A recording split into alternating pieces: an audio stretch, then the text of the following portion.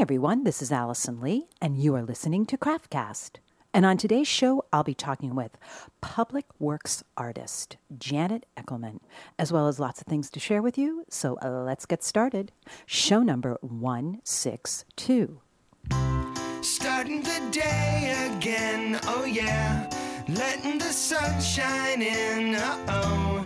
I'm gonna dig within myself, uh-oh. Life may be never what you think, but I think I'll just go with it and create something new. Ooh, just get yourself right into your chair.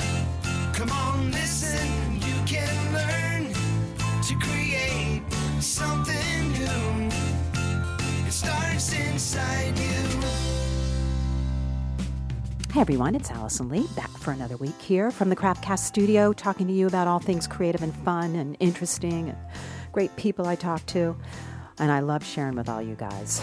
So, yep, it's the third week of August. Summer is, I can't even say the words. I keep my sandals on through October, just so you know, even though I shouldn't, because I love the summer concept. And you know what I was thinking just the other day? Why is it, I don't think I've mentioned this on air before, why is it we say to people, have a great summer, but we don't say have a great winter? If you have that answer, please send me your response at allison@craftcast.com. Oh, Lordy B. So I hope you're enjoying the last wonderful August days. Today's a stunner outside this morning. Truly spectacular. But what else is going on? I'll tell you in a little bit, actually, after the interview. Lots of announcements about new things. You can come and play at the craftcast.com site, classes, etc., etc. But first, I want to get to some apps I've been looking at I wanted to share with you. Okay, this one is a fun one. This isn't a serious one. That I really have enjoyed, and it's called The Lost Watch. Okay, if you can't write any of this down, remember, come over to the craftcast.com site and look under the show notes. Okay, so what is The Lost Watch? It's basically a screensaver for your computer, but it is so freaking beautiful. It's this amazing photograph of an old pocket watch lying like on the top of pebbles in a brook, and there's occasionally like some leaves float by. And you can have the sound on of the sound of the brook. And the watch works, so it says the time and the day. So I'm easily entertained. What can I tell you? It's really pretty. I love it. So, and it's free. Yep, free app. So you get it through iTunes or just, Google it, The Lost Watch, or come on over to craftcast.com and you can find the link. So I found that to be quite enjoyable, and I wanted to share that with all of you. It's beautiful. And then I have two books that are oldies but goodies. And the first one is one of my favorite authors, Natalie Goldberg. She wrote the book Writing Down the Bones back in, I think it was 86. And it was one of those earth-changing books for me where there was amazing exercises and amazing insights from it. There wasn't a lot of books at that point out like that I had found. And it still stands true. It's still a wonderful, wonderful book. So check that one out. It was along the same lines, the same kind of feeling as Julia Cameron's The Artist Way, when that first came out. And that's another one of those ones. So it falls into the same category. So check that out. Natalie Goldberg, her very first book, Writing Down the Bones, Freeing the Writer Within. And the thing is that for me, it didn't matter that it was for writers. You could just substitute the word artist and it's still held true and was fabulous. So that's number one. And then number two, another older one that was out in 2003, Twyla Tharp's The Creative Habit. Learn it and use it for life. How to build a creative habit. Beautiful book, coffee table size book. And the thing that I really found amazing about that was I'd never heard the word creative and habit used in the same sentence. That, that was a habit you could learn to work with your creativity, that you had to practice it. Anyway, great book, lots of great pictures. So those are two oldie but goodies, and I'm sure you can find them even, secondhand on Amazon or whatever, that I wanted to share with you that I was re-enjoying. So there you go, a little review. Now, today, I'm very excited when I talked to this artist, Janet Eckelman. I came across Janet because I was on another fabulous website called TED Talk, and definitely check that out. Wonderful talks given and videotaped so that you can watch them fully, and wonderful, wonderful, wonderful information there and talks. And I saw one of Janet Eckelman's there, called Taking Imagination Seriously, and right off, of course, the title spoke to me. And I was able to do an interview with her, and I was thrilled. Her work, her public works, you must check out pictures of her work. Again, come to the Craftcast site and you can get the links. I have no words sometimes, and I think that's maybe part of it. It gives feelings. It's sort of awe-inspiring. So very, very excited to talk with Janet. You'll be hearing that next. And before my chat with Janet, I have a fun piece of music that I always love from Ms. Christine Caine. We all love Christine Caine and all the wonderful work she does, but she also is a darn amazing performer in her own right as well. So I'm going to share with you a piece of music of hers, Right Out of Nowhere, by Ms. Christine Caine. And then come on back and I'll be chit-chatting with Ms. Janet Eckelman.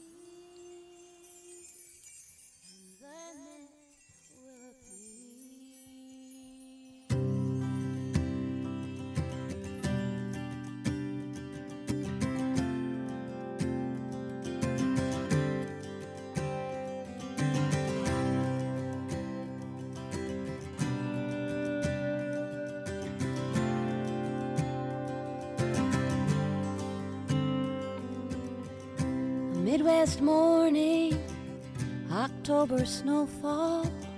She packed her Chevrolet and she brushed her fear away. She got a great big dream and a history of playing small. And everybody seems to think she'll be back before Christmas Day. Well, she hit that highway with every ounce of faith she could summon. When courage finally comes, you never see it coming. Right out of nowhere, you open your heart, and that changes everything, and you're going somewhere. And all you need to know is that you're free to go.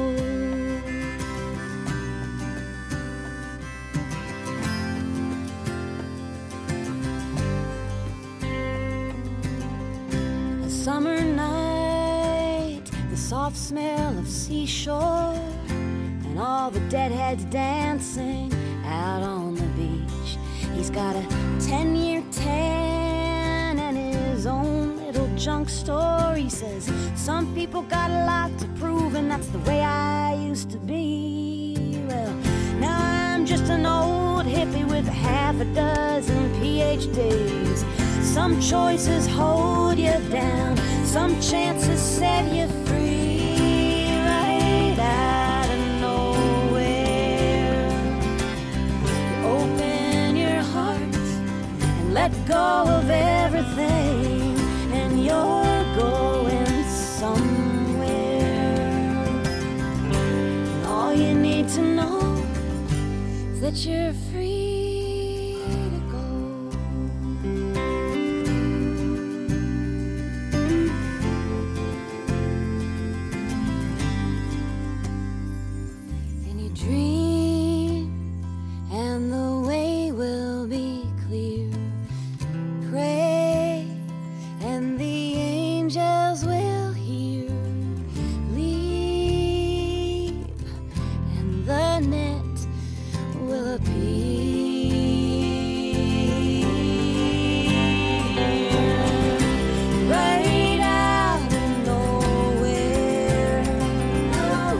Open your heart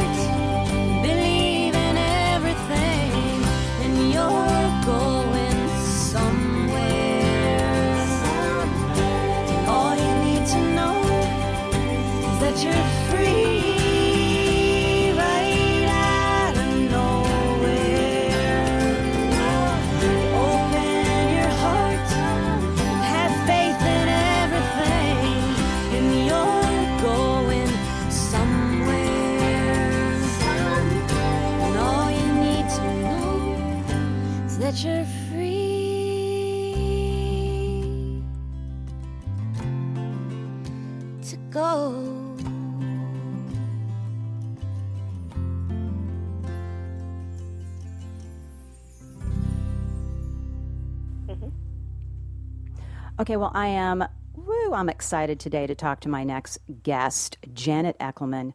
I came across her TED Talk 2011 called Taking Imagination Seriously, which I loved. I've watched it numerous times. I got goosebumps.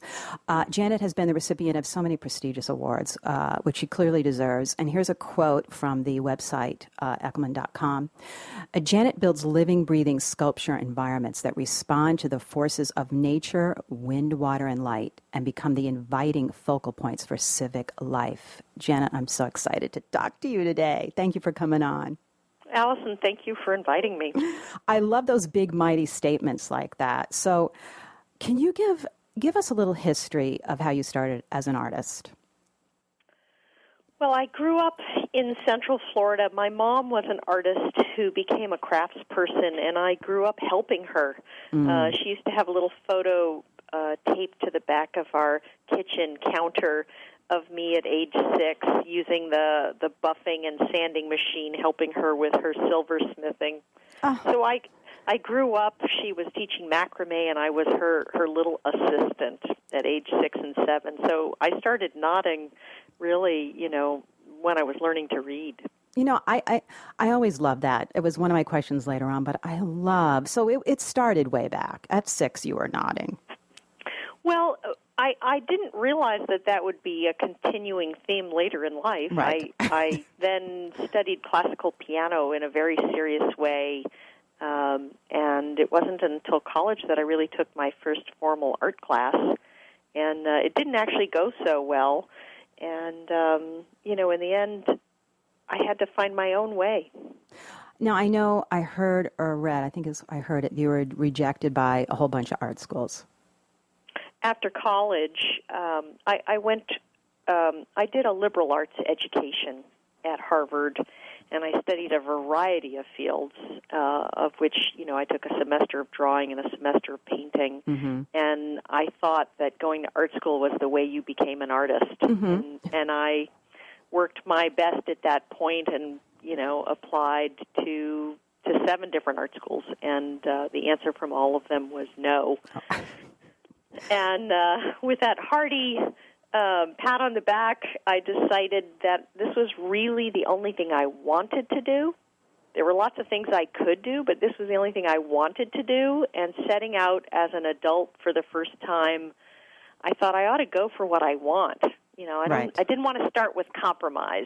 So I decided to live in the place that I had visited once that I adored, Bali, Indonesia, and I decided to set off and be an artist on my own, and that's what I did. Well, were you thinking at the time the kind of artist you wanted to be, or were you just thinking, I want to live my life as an artist of some sort? Well, at that point, the only idea I had of what it meant to be an artist was to be a painter. Okay. I think that took every bit of industriousness I had to be able to get materials and canvas and to be able to ship them and store them and care for them. And I was a painter for more than a decade. Okay. I lived in a little house on the rice field in a village in Bali called Ubud, and I lived there for 5 years. And I studied traditional craft. That's always been a touchstone for me, working with artisans, learning their craft. I've always been inspired by these forms that are passed down generation to generation that have been honed over the centuries. Mm. And Bali's certainly known for that. Yes. It's just to digress slightly, Bali is such beautiful craft comes out of Bali. Yes. And why is that? After living there, why is that? Is there must be such a respect for it, or why does that occur that way? Well, it's hard to know. It's such a beautiful place, and there is a closeness to nature. The religion and the philosophy are very much in tune with the whole island. When the volcano exploded, they felt that the reason that it had happened was because people had allowed a hotel to be built taller than the volcano. And they were interfering with the order of nature as it should be. Mm-hmm. And I think maybe this closeness with nature, that people feel very connected to their hands and the materials of the earth, and there's a sense of participation in the culture. Each family is supposed to send one gamelan player to the gamelan orchestra of their neighborhood group. And it doesn't mean they have to be the best musician. It just means that you have to participate. Mm-hmm. And so I think that's also part of it. It's that everyone is making, Mm-hmm. and that participatory aspect leads to development. Yeah, it is. It is fascinating. All right, so now back to your story. So you're painting, Mm-hmm. and it's going well. Yes. Okay. Now what happens? Oh, my goodness. You don't want all the digressions of my life. Well, You can sum it up. I think it's fascinating how you discovered the material and everything. Well, that happened a bit later. Okay. I got invited to teach at my alma mater at Harvard, so I packed up my house in Bali and I rented it to an American and went off to the United States, and my tenant accidentally burned down my house in Bali with everything in it. And I just thought, well, here I am. I'm healthy. I'm not injured, and I moved on with my life. And after a number of years of staying in the U.S. again, I felt I really needed to get back to Asia, and I applied to go on a Fulbright to India. And I had been painting, and I was going to teach painting at their National Institute of Design, and I shipped my paints through the diplomatic pouch of the United States. Waiting for them to come, I promised the embassy that I would give this large exhibition, and lo and behold, I'm there waiting for my paints to arrive, very special paints, not the sort of thing I could just replace locally, and they never arrived. Right. And there I was, deadline ticking away with no materials, and I was in a small fishing village that was famous for painting. A small village famous for sculpture named Mahabalipuram. And I thought, well, okay, let's embrace where you are instead of crying about what's not here. Let's, what is here? And they were casting bronze, so I started casting bronze, and it was now 10 weeks till the show, and I realized, number one, I didn't have enough money to buy the bronze on my Fulbright grant. Right.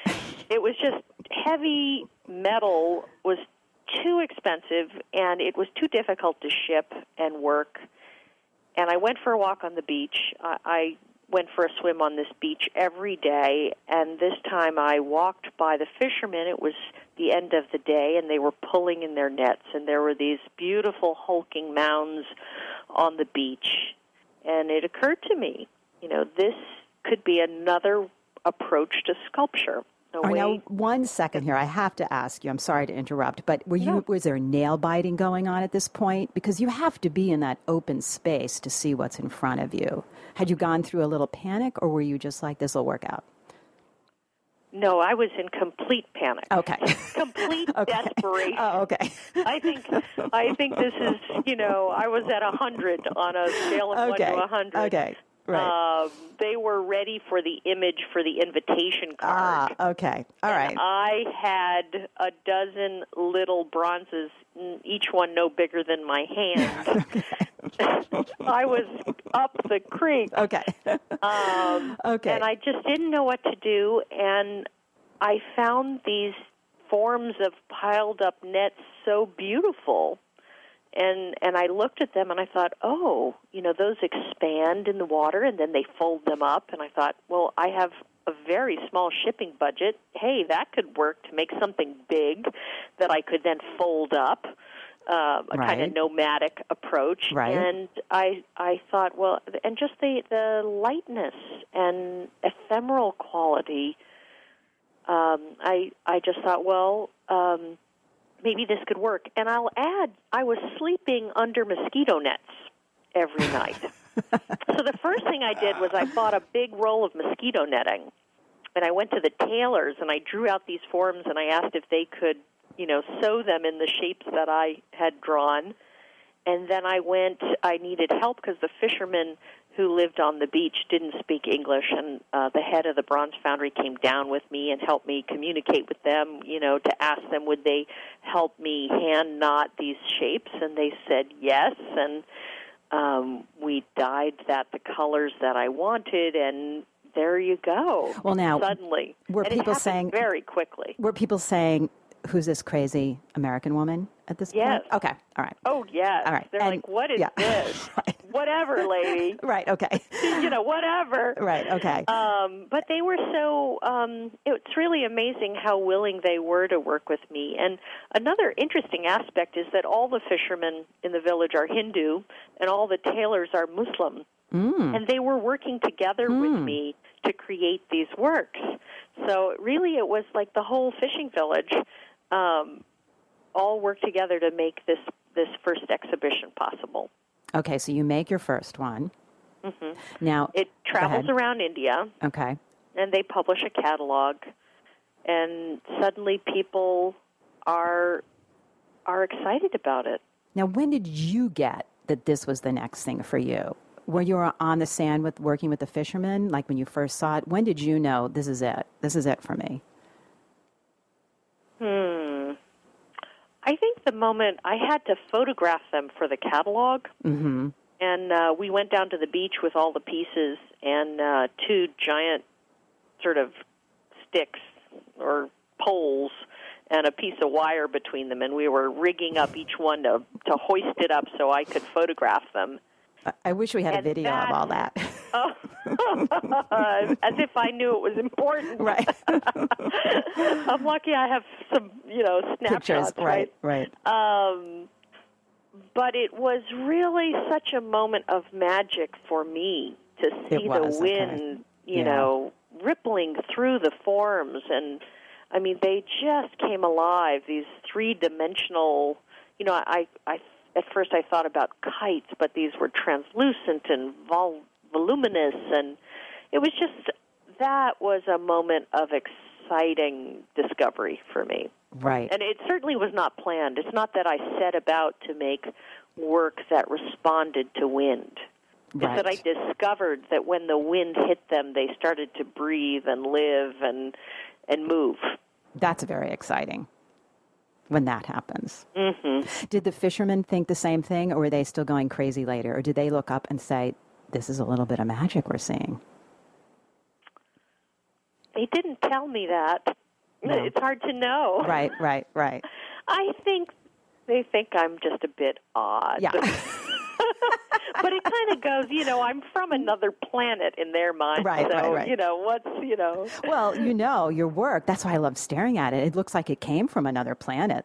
Well, I do like that quality. I think, because I was a painter, I think about figure-ground relationships of drawing against a background. And what's been exciting for me as I've sort of discovered sculpture is that the sky is my ground. The sky is the background, and these are figures against this limitless ground. Oh, I get goosebumps thinking about it. It's very exciting. It's a discovery process. I think that's what's really important. I'm still discovering it every day. We're talking about my making some forms that might lift up from weather balloons, that we might videotape them as they reach the edge of the atmosphere. So I'm still trying to figure out what it means to have this as a figure against a different kind of ground. Yeah, I mean, and a limitless ground. That's a great way of putting it. Yes. Now, do they look like the pictures, especially on your website? Were those what your mind's eye saw, and then they came true, close to your vision, or did they go really create as you went in the process? Can you repeat the question, please? The pictures, like, are they what your mind's eye saw when you started? Oh. Or did they reform and give birth as you worked on them? Yes and yes. Okay. The core of the idea is almost always there. And that's exciting. And that's what I work to protect. Doing Right. public art, there are all kinds of encroachments that one has to defend the art against. And I try and stay really true to that original light lifting idea. Right. And then there's all kinds of discovery as the process develops in relationship to what surrounds it. Its context, the materials, the other buildings, the size and color of those materials, and the way people use the space. All of these things play a role in how I develop a project. And it goes through so many different stages and colors that you would think they were completely different, perhaps, but I see the trajectory. So they definitely change a great deal. They develop. Right. Yeah, they're not born, they're not like human babies where they're born as whole animals. They really, they kind of start in a more embryonic state. And what has the material stayed the same for these, the fish, the netting that the fishermen were using, or have you moved on to change that? Well, I use all different kinds of materials. Okay. From carved brick to netting. I'm using water mist. I wanted to talk about that. That's okay. Unbelievable. So the material can change. The kinds of issues that I'm interested in, those span throughout all the projects. I'm revealing forces of nature that are already there that we can't see. I am exploring softness and responsiveness in environments that are the opposite of that. And different materials seem more important in different contexts, be they cultural or natural or historical, of different aspects. What do you hope someone, when they're in the presence of one of your pieces, feels? Do you have a generalized goal? I'm sure each piece has a more specific goal.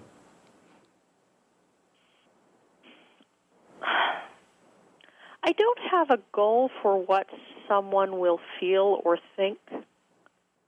I think my goal is that they do feel and think. Good answer. And I don't want to control that experience. I want it to be an open invitation, and that's what makes it interesting. They are like relationships. I think I'm putting them out there for you as a viewer or resident to have a relationship with it. And it would be just like, with a lover. It would be no fun if you knew, right. If they were wanting you to feel a specific thing. It's what's exciting is that you get to discover it too. It's a discovery for me in creating it, and then it takes on a whole nother life, and you as the viewer bring that life, into place. Without you and you're bringing your life and your projection of meaning onto it, right, it's not complete. Right. So in that way, it's exciting because you are an active participant in this. Not only that, it seems like it's changing depending on weather, light, all of the above. So, well, nature is an active participant too. Yes. Right. The wind, the sun, all these forces which are greater than anything I could do. It dawned on me very early that it was a better strategy to work with those forces rather than try and control or create them. Did people tell you along the way that can't be done? Every minute. Okay. Every day, every project, every phase of every project. I'm used to it. I love that. It's like, I can't be done means, tomorrow we'll be doing it and show up here. It can't be done means I need to work harder to figure it out. Got it. So you just say, I just go. What is I have to get more information. Okay. I have to find a better solution. I have to call a brilliant engineer and ask them to help grapple with the problem with me. I have to find a material that will last longer or will be more robust. Each I mean, the limiting factor is our time and attention. So it's a question of focusing on each aspect one at a time, solving each of the problems. But I'm so committed to the final goal of seeing this thing realized in physical form. That's what pulls me along through all of these bumpy obstacles on the way. I got it. I could tell in your TED Talk when you said someone asked you to do a certain project, I believe you probably always say yes and figure it out afterwards if it interests you. I'm not supposed to say that. No, I love that. Well, there's a lot of truth to that. I think I say yes to things I want to do. Right. Whether you know how at the moment or not. Yeah. I don't promise that I know how, but I can promise that I believe I can figure it out. Right. Yeah, they're like, I can see the big puzzles. Well, I mean, you must have gone through an amazing amount of stories getting these all hoisted and launched and installed alone. Well, I'm just so grateful that, that first big permanent commission that they took the risk to ask me to do it. Yes. Because I had never done anything of that scale that was permanent, and I had to learn a lot, It's exciting. Just on my toes.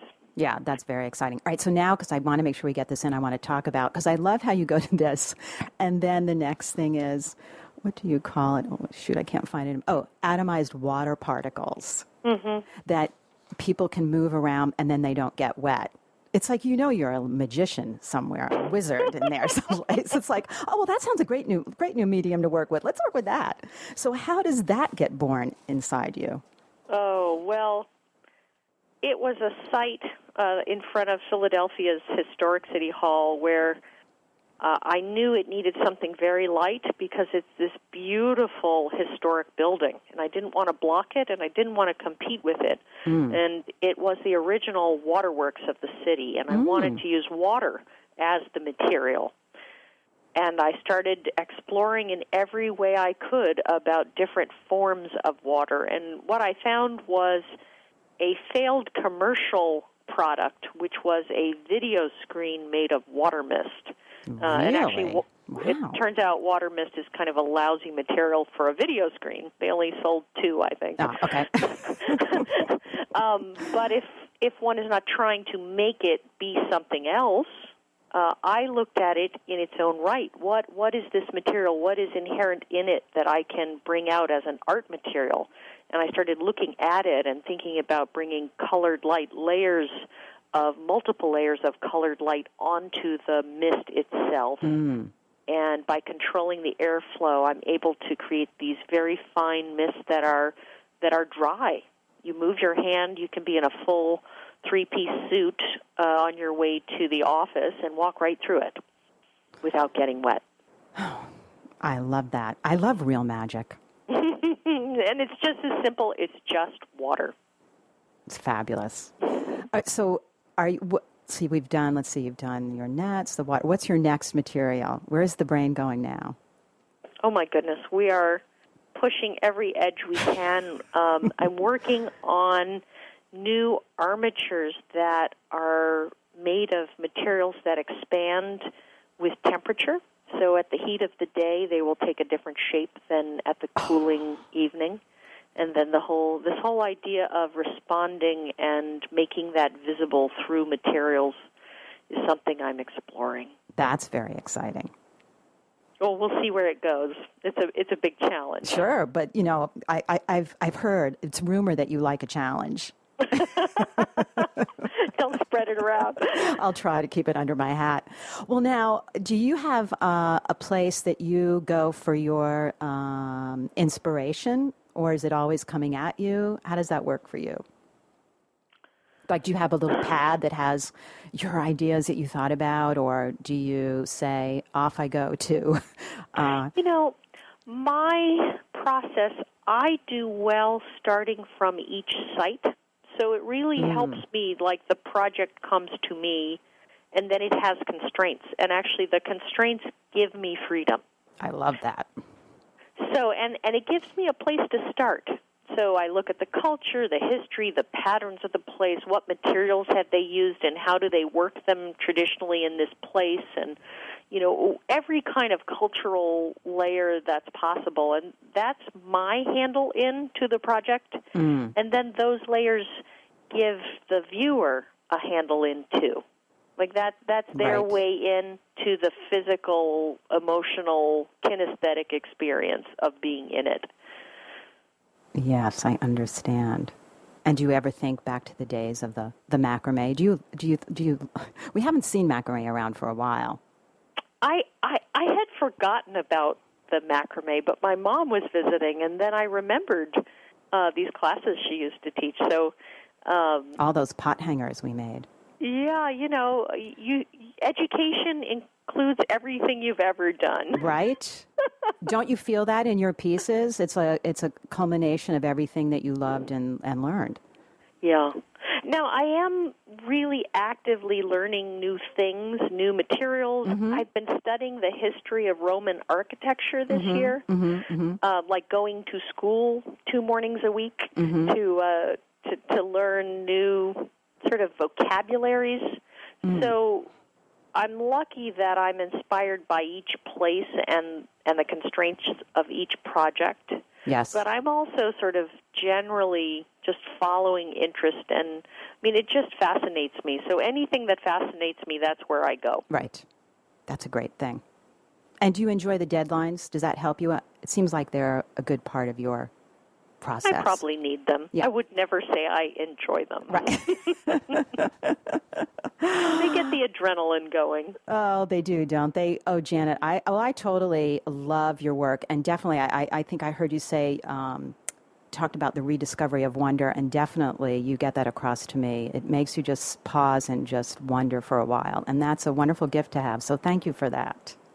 Well, I'm really glad that you felt that in the work. I did. Oh, lovely, lovely, lovely. So again, everyone, please go to Eckelmann.com where you can see the pictures and enjoy all kinds of beautiful things that Janet has created. Thank you so much for coming on the show today, Janet. Thank you, Allison. Bye-bye. Well, I hope you all enjoyed that talk I had with Ms. Janet Eckelmann. Come on over to craftcast.com where you get the link to see her TED Talk. Or to find her website. Again, it's hername.com, or you can get the links over at the craftcast.com site. Also, all of you who have the Craftcast app, make sure you listen to the bonus content where Janet tells you how to get involved, get into the scene of making public art, public works art. You don't want to miss that. If you don't have the app, go ahead and get it at your app store so you can get that free bonus content that's only available through the Craftcast app. How to get involved with becoming a public works artist, how to get started. Excellent advice from the expert there. Check that out. So, as a quick side note, I had to stop the recording moments ago and start again because there was an earthquake here. An earthquake here in New York. My little chair was a-rockin'. All my West Coast friends are saying, what?